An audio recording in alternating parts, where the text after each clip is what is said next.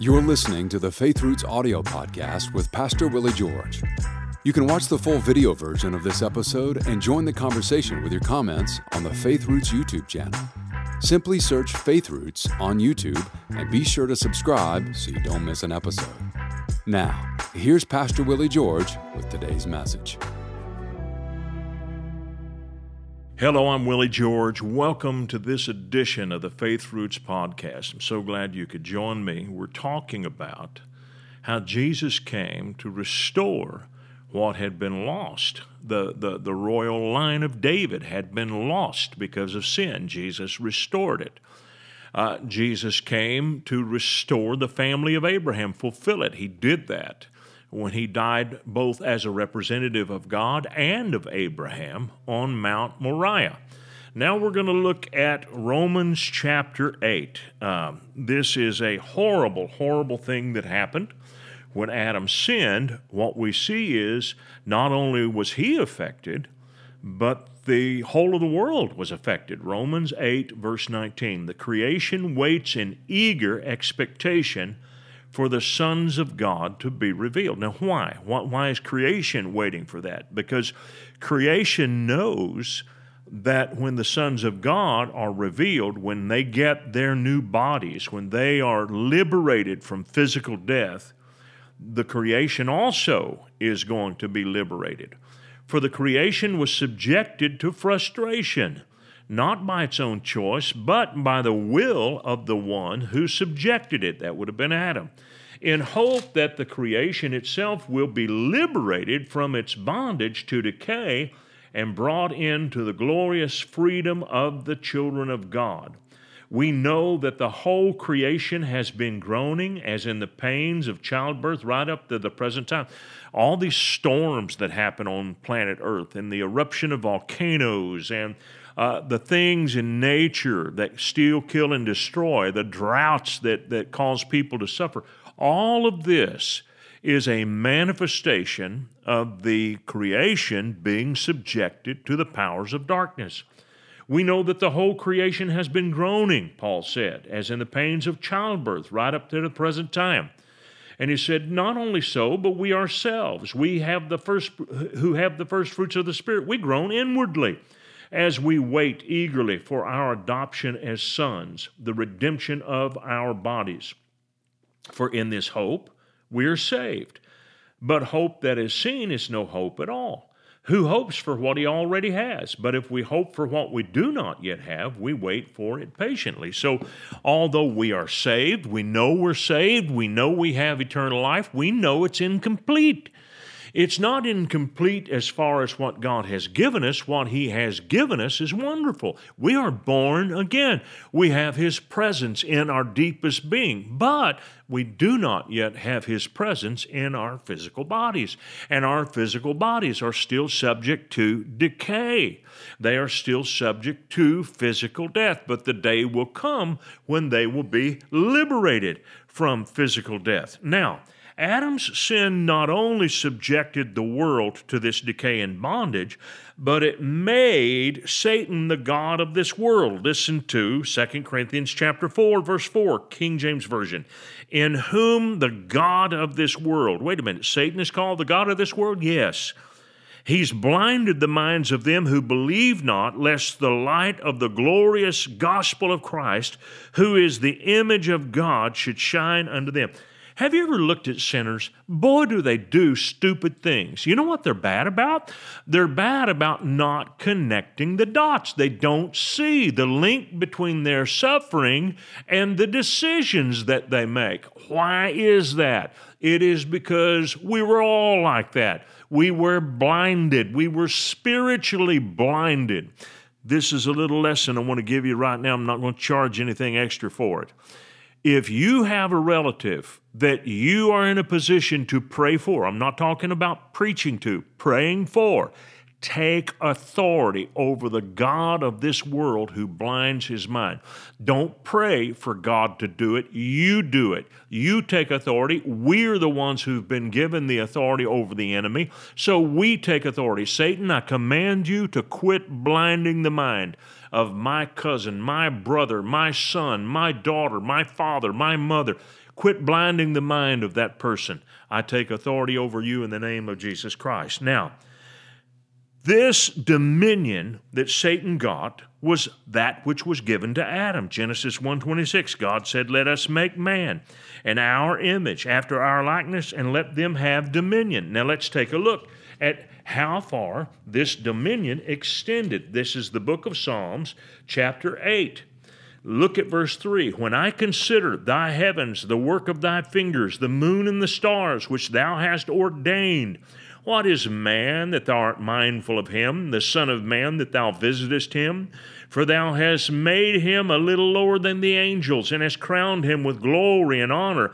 Thou madest him to have dominion over the works of thy hands. Thou hast put all things under his feet, all sheep and oxen, yea, all the beasts of the field, the fowl of the air, the fish of the sea, and whatever passes through the paths of the seas. O Lord, our Lord, how excellent is thy name in all the earth." Here is David writing, saying that God put everything that he created into the hand of man. But that changed. And the dominion went into the hand of the enemy. He's the one who usurped it. Now, God did not give the ownership of planet Earth to the devil. Listen to Psalm 24 and verse 1. "The earth is the Lord's, and the fullness thereof, the world, and they that dwell therein." What God did was he gave a lease, a timed lease. Any lease is given for a certain season. If you lease a piece of property, there is a specified period of time. I believe that the lease that God gave to Adam was for 6,000 years. And when that lease is up, God is going to step in and take it back. That's why we see the pictures of the 6-day week. 6 days where man works, but the seventh day is a day of rest. I think it's a picture of a 6,000-year lease, and the 7th thousand-year period belongs to God. Now, I want to read to you how that God planned to restore planet Earth to man. And this is found in the wonderful book of Isaiah, chapter 11. And man, is this a great passage. I want you to listen to it here. Isaiah 11. "A shoot will come up from the stump of Jesse," meaning that somewhere along the way, the stump of Jesse, or the tree of Jesse, is cut off. When did that happen? That happened when Jeremiah the prophet cursed the line of David and said none of his seed will sit on the throne again forever. So the royal line was stopped because of sin. "The Spirit of the Lord will rest upon him," this branch that bears fruit. That's what Isaiah is talking about. "The Spirit of wisdom and of understanding, the Spirit of counsel and power, the Spirit of knowledge and the fear of the Lord. And he will delight in the fear of the Lord." By the way, for those of you who wonder what the 7 spirits of God are that are mentioned in the book of Revelation, there they are. They're right here in the book of Isaiah, chapter 11. "He will not judge by what he sees with his eyes, or decide by what he hears with his ears, but with righteousness he will judge the needy. With justice he will give decisions for the poor of the earth. He will strike the earth with the rod of his mouth, with the breath of his lips he will slay the wicked. Righteousness will be his belt, and faithfulness the sash around his waist." Now, what happens when he comes? The wolf will live with the lamb. The leopard will lie down with the goat. The calf and the lion, the yearling together, and a little child will lead them. The cow will feed with the bear, and their young will lie down together, and the lion will eat straw like the ox. The infant will play near the hole of the cobra, and the young child put his hand into the viper's nest. They will neither harm nor destroy on all my holy mountain, for the earth will be full of the knowledge of the Lord as the waters cover the sea. In that day, the root of Jesse, first of all, he's called a branch, now he's called the root, because David was begun by the Messiah, and he is finished by the Messiah. This again, law of continuance. What God said he starts, he finishes. The root of Jesse is the beginning of the line of David, and the branch of Jesse who miraculously comes in and fulfills all these messianic prophecies is the continuance.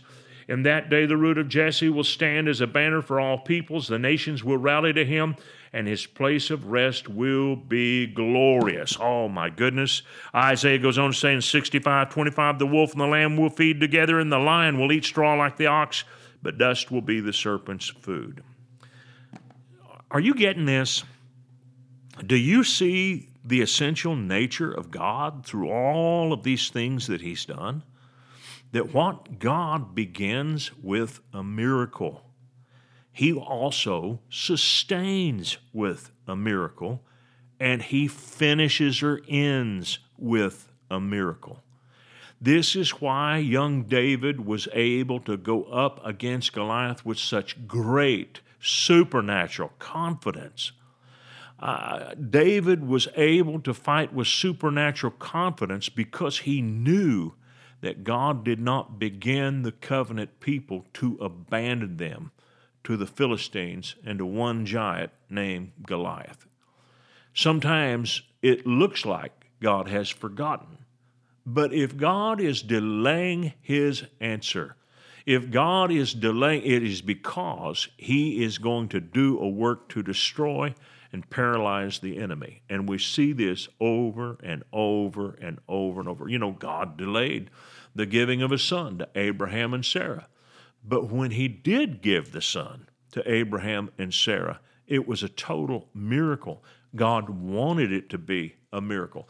God did not want them to have a baby when they were of childbearing age. He wanted them to reach a place in life where it was a physical impossibility for them to bear a son. Why? He wanted them to be a model for all of the people who would come after. Listen, they were in a truly hopeless situation. Romans 4 says about Abraham, against hope, he believed in hope. You and I get into some tough scrapes. Rarely do we ever get into a truly hopeless situation. Some of you have been in a truly hopeless situation.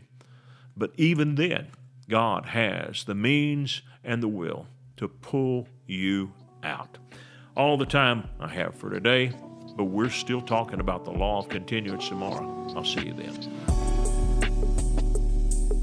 We hope this message has been a blessing to you.